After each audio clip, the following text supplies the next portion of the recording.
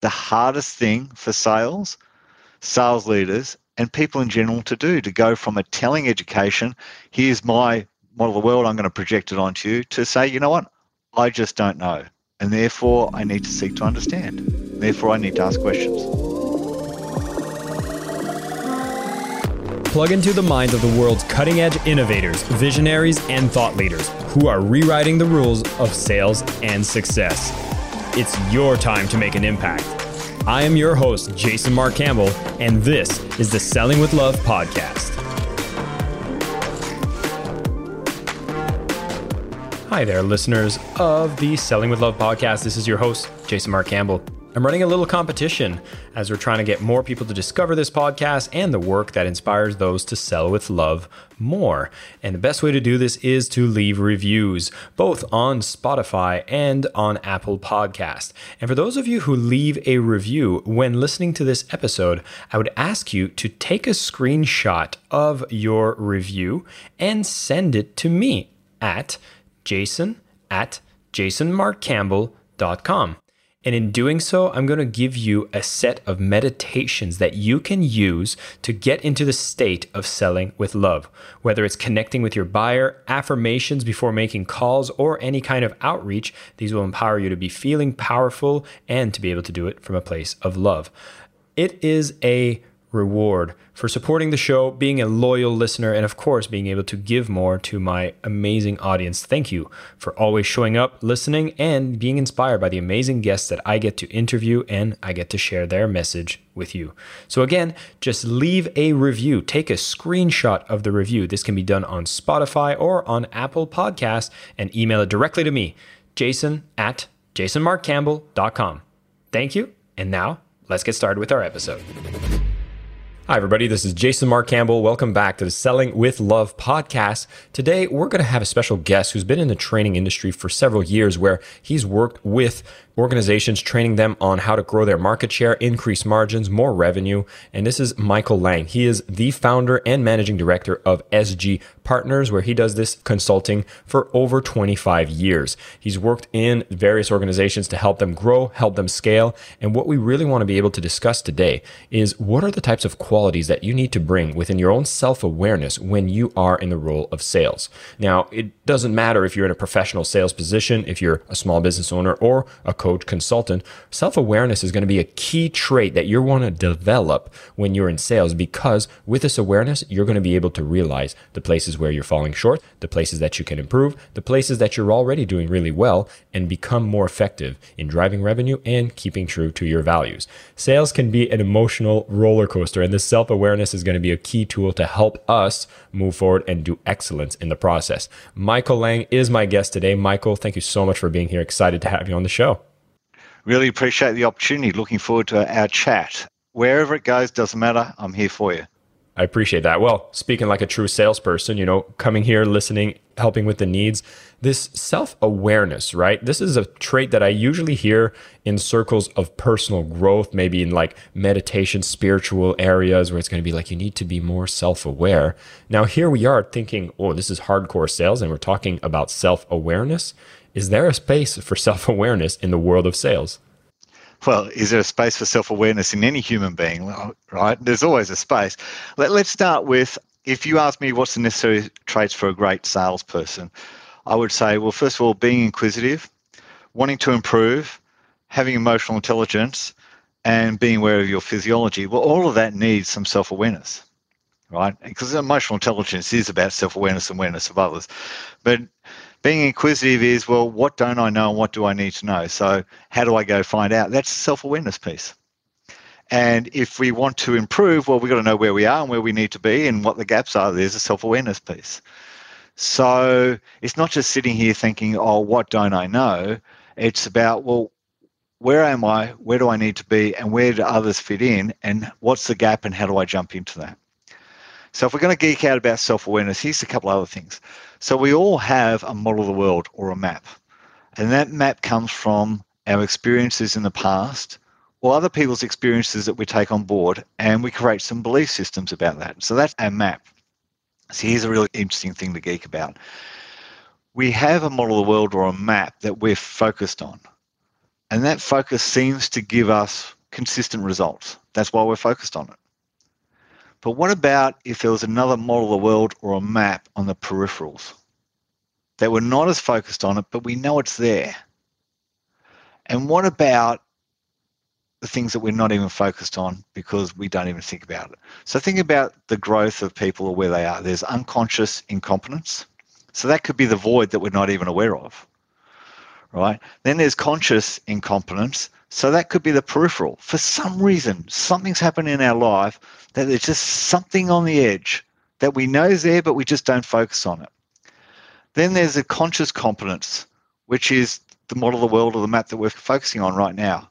And if we want to improve, which we should, then there's how do we become unconsciously competent? And then the cycle goes again. So an example would be a simple example. Of the 13 years that I've been helping sales organizations improve their effectiveness, we talk about rapport. Everyone says, yeah, I know how to do rapport. I said, well, how do you do rapport? They said, oh, it's all about body language. So a person that was just unconsciously incompetent would just go into a conversation and just be focused on themselves. No idea about rapport. A person that was going from consciously incompetent, so there's some peripheral stuff, might say, yeah, I know about body language, or I know about building rapport. And, you know, these are the people that I might say were below average salespeople. Back in the days, the adage was when you go meet a client, you look for photos on their desk, right? And you start talking about those photos, whether it's sports or family and so forth. The consciously competent, the self-aware salesperson, which is saying, well, here's my model of the world and here's how I need to improve it. They're embracing body language, tonality, pitch, matching and mirroring. They're bringing it all to the table and they're constantly tweaking it. So there's an example of self-awareness. Yeah. I mean, it's beautiful to see when you have that self-awareness in sales, you open up this Pandora's box of different things you can learn, new discoveries on how to be more effective, how to connect better. And, you know, using rapport as one example is just a slice of areas that you can improve. And it's no wonder that the world is filled with sales trainers because there's so many different things you can train in sales, which brings me to the question for someone who's maybe just starting in sales.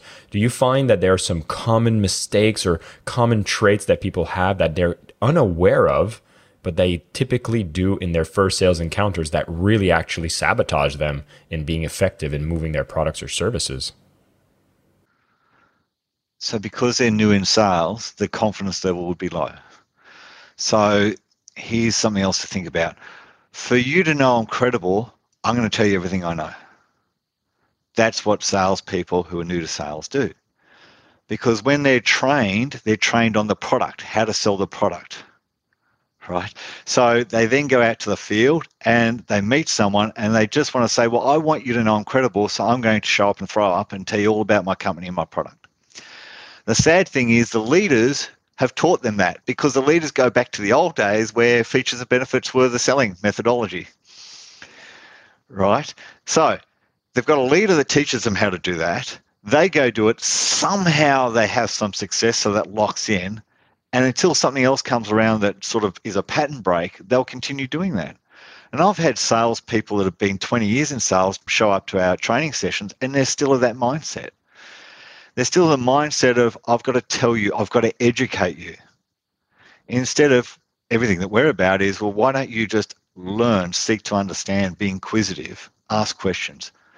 And it's amazing when we start to get them to think about asking questions. The interesting thing is they then create statements into questions. They're not real questions on their own. So they still want to educate, they still want to tell you, but they'll turn it into a question. And we say, no, that's not a question. That's not seeking to understand. You're still projecting. And because they've been doing this for so long, it's so hardwired.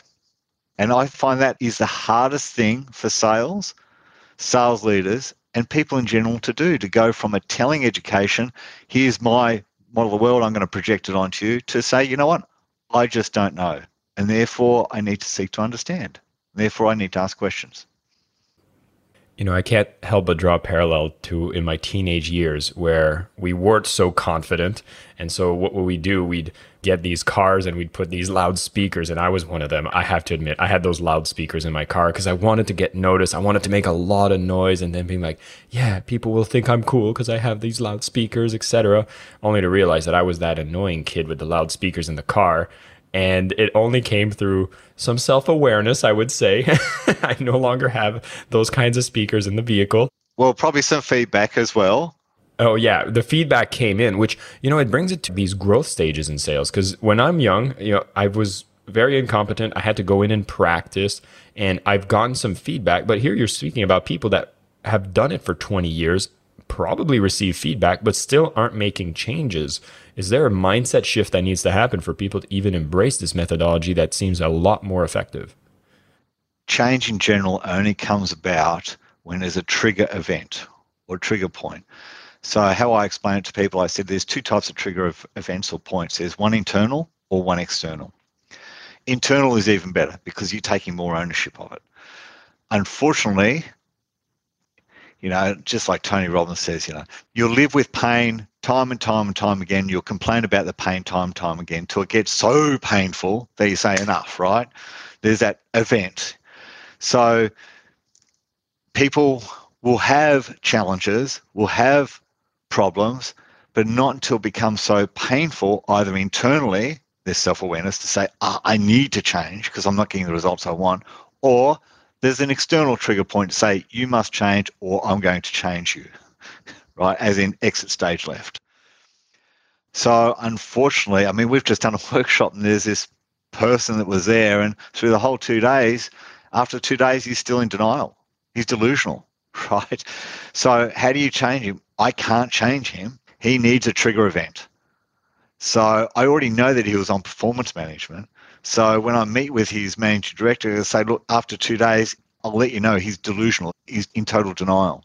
So unless you can find a trigger point, you're going to have to exit stage left. And, that still might not change him. He might go and get another job with another company and still do the same thing because the world just allows that to occur. So I believe everyone's got a story in them. Some just haven't realized the impact of their story and they don't change, or some are just in denial that the story is actually occurring. Yeah. Well, that's some good highlights to bring up. And I think for a lot of us, I'm hoping that as we're listening to this, there is a wake-up call and knowing that there is a better way. And I've seen a lot of people, we model the negative sales experiences that we've had, and that's all we decide to do when we get into sales, thinking all sales is bad, all sales is evil, all sales is manipulative and sleazy, and, selfish. These are all the words people tell me when I ask them, what do you think of sales? What are the words that come to mind? Yet when I think of effective, amazing, great salespeople, they're none of that. They're the caring, listening, providing solution. It's like a totally different breed of humans when you really look at the top performers, which you've highlighted some of those traits, the rapport and some of these competencies. You can spot the ones that are great. They've done probably a lot of training. They've had some experience to build their confidence. What are the ways that you would describe an amazing salesperson when you see them? So an amazing salesperson would be someone that believes in themselves, someone that is externally locused. So I say 50% of the audience has this negative perspective about salespeople. I believe the reason it is because they're focused on themselves. Great salespeople are focused on others. So they're interested in others. So they're looking for the betterment of others. Great salespeople also have a cadence. They've realized throughout the years there's certain things you have to do consistently, and if you do that, something will happen. So great sales is about doing the right activities in the right way consistently and being effective at them. So the cadence allows you to review all those points consistently. That's amazing. And I have to talk about this bridge to gap. So a lot of us listening were like, wow, these are competencies and skills, and this is a way I'd love to show up. Yeah, I'm a caring person. I want to focus on others. But yet the insecurities come up. Maybe I haven't developed that competence. And there's always these two paths that I look at and look at my own experience in sales is there was some minimum competence that needed to be derived from really failing badly and embarrassingly. And there's some of the competence that I developed because I was exposed to great ideas, books, and trainers. But I'd have to say the ones that seem to stick the most with me are these bad experiences in sales and total rejections I felt in sales. And so do you think that's kind of a necessary growth stage and path we need to follow? Or are there ways that you can learn it by listening to stories from others? So it depends upon how you're wired. I hate the thought that you have to learn from failure. But there is a certain amount of awareness that comes from that. I would prefer to always learn from others. And so, again, it comes back to, you said a lot of the audience are from startups or people in their own companies and going out there. One of the things is when you start something, you just have so much passion with sharing to the world what you know to be right. So you just keep running and running and running and spreading the word until something happens. It doesn't work. And then you start to say, oh, what do I need to do differently? And it's at that point where you'd say, well, if I looked at other companies or other organizations or other people, what do they seem to be doing? And how could I learn from them? How could I speak with them? So to me, it's about getting out of your own way and saying, who else could I talk to? Who else could I surround myself with to give me perspectives that I'm not aware of? Because I'm so passionate about what I do. And I remember in my younger years, people used to call me arrogant. And I say, no, I'm passionate about what I do. So there was this lack of self-awareness, but it is a fine line as well, right? So I was passionate, but the way I communicated that passion to others who weren't as passionate as I was could have come across as arrogant. So there's this key word of communicate. So you can be as passionate as you like. What you need to understand is not everyone communicates your way. Not everyone has the same model world. And so when we talk about self-awareness again, the best thing you could do is to say, you know what? If I was to be able to communicate their way, they would relax and be more open to my passion. So whether you're just starting in sales, you're just starting a company, or you've been doing it for 5 years and you're a scale-up, I think once a month, at least once a month, just breathe and say, you know what went well, pat yourself on the back, because that's a piggy bank you're going to need to withdraw upon. What didn't go so well? Is there a pattern there? And because I keep doing it, maybe I need some external assistance to help me be even more aware of why I keep doing it, what do I keep doing, and what could be the pattern breaks. So I should be a millionaire by now because I do sales training and sales coaching.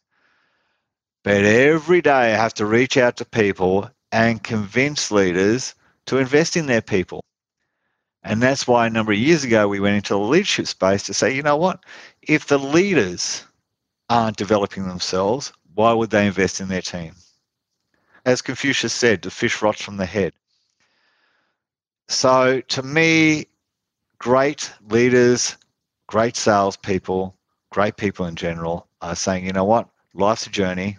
For me to get the best out of it, it's about improvement and how do I keep tweaking myself time and time again. I would recommend listening to podcasts, listening to other people talk and interview other people, great people. I've hooked on a couple of people, podcasts recently. Just read blogs, just be inquisitive about people's perspectives. And again, when I was young at a dinner table, I would project. Now I just sit there and shut up and saying, that's interesting. Do I want to dig deeper in there and be interested? And the beautiful thing is when you ask questions to other people, they feel you're interested in them. So you're building a deeper rapport because you're demonstrating you're interested in them, and you're learning a shitload of stuff, which is fantastic, right? It shouldn't be that hard, but it is. It's funny because I've had so many of these interactions, the funny story of, sitting at a dinner table, meeting someone new and only asking question and saying nothing about yourself. And that person leaving the conversation saying, wow, that person was a great person. They're so interesting.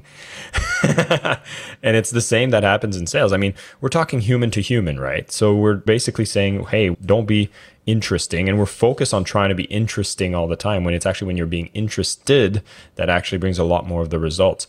The more I speak with people, and a lot of the past guests that I've had, there seems to have been this consistent attitude around sales about being a listener, about the emotional intelligence, about the self-awareness. It seems like, over the last few decades, that has always been the behaviors of top salespeople. It's just that we don't encounter them often. And, based on your experience, because I know you're spanning over decades here, are you realizing or seeing a trend where the more average salespeople is starting to actually apply some of the tactics from the top salespeople? Or is this just, the same pattern keeps happening over and over again? Unfortunately, it's the same pattern over and over again, because there's no trigger event for them to change, because the organizations they work for are getting their results year in, year out of 10% growth. And so the average people still keep their gig. Because until the leader becomes aware that, they've lowered their expectations to compensate for the lower outcomes.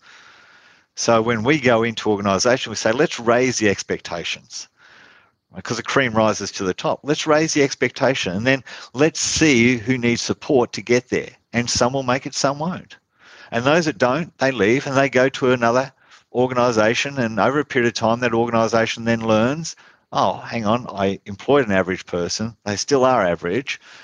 My expectations have changed, so they need to move on. And they keep moving on, because it's the smallest percentage of leaders who actually understand, in my model world, sales. If they're a leader that came from logistics, finance, or engineering, they're probably the 50% that think salespeople are pushy, slimy, used car real estate agents, right? So they don't want to have anything to do with it. So they really don't want to step in there. So how do we improve a sales team when a leader of that ilk has those beliefs, right? So the wheel just keeps going on. It's an existential crisis, and you speak a lot, and I know you do a lot of training when it comes to the leaders, because they need to change their beliefs and they need to change their expectations of what to bring for their sales team.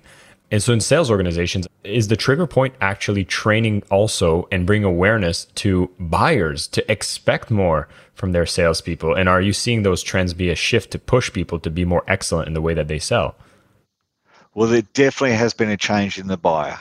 And that was really brought about by, I suppose, the age of the internet and just the proliferation of data on the internet. So the buyer, as I said, salespeople who show up and want to educate and tell, if they're sharing content that the buyer already has access to because of the internet, then what value are they bringing to the conversation? So the buyer is becoming a lot more savvy now. And there was this book by Chet Holmes, and he did some research, and he said 3% of the market know they've got a problem.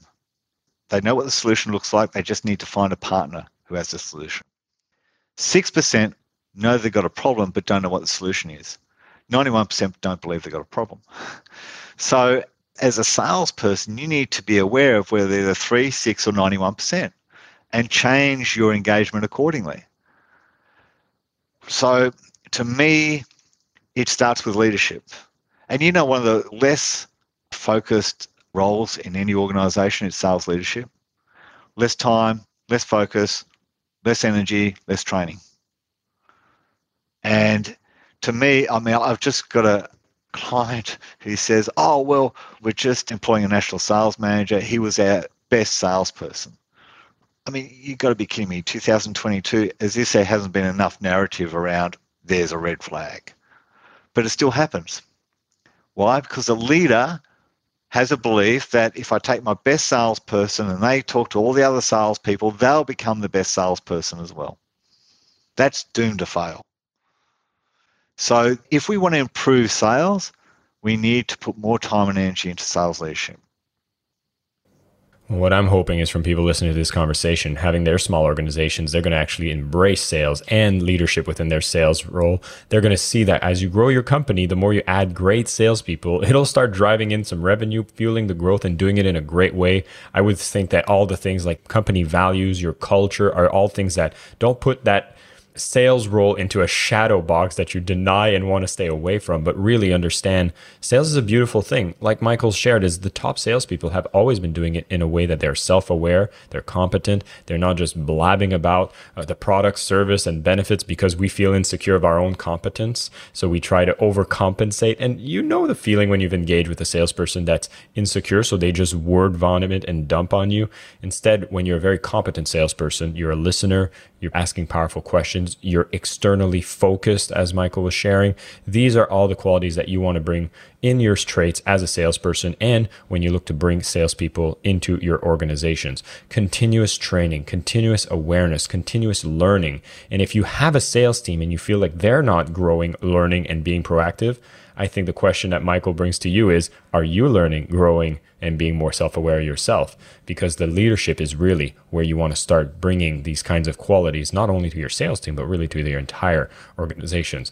But the beauty is when you do this for the sales team, you get to measure results very, very rapidly. And if you're taking some of the methodologies, the trainings, and you're following Michael, you're going to realize that you can achieve more sales, more revenue in a beautiful way that aligns with your values and is done with integrity.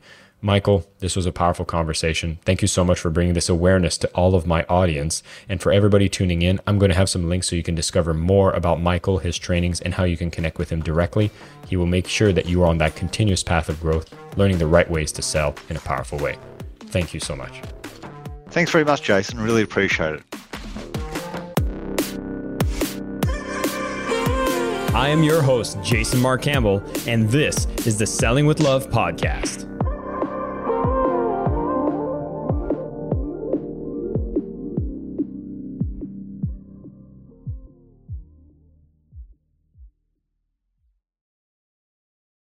At Parker, our purpose is simple. We want to make the world a better place by working more efficiently, by using more sustainable practices, by developing better technologies. We keep moving forward. With each new idea, innovation, and partnership, we're one step closer to fulfilling our purpose every single day. To find out more, visit parker.com/purpose. Parker, engineering your success.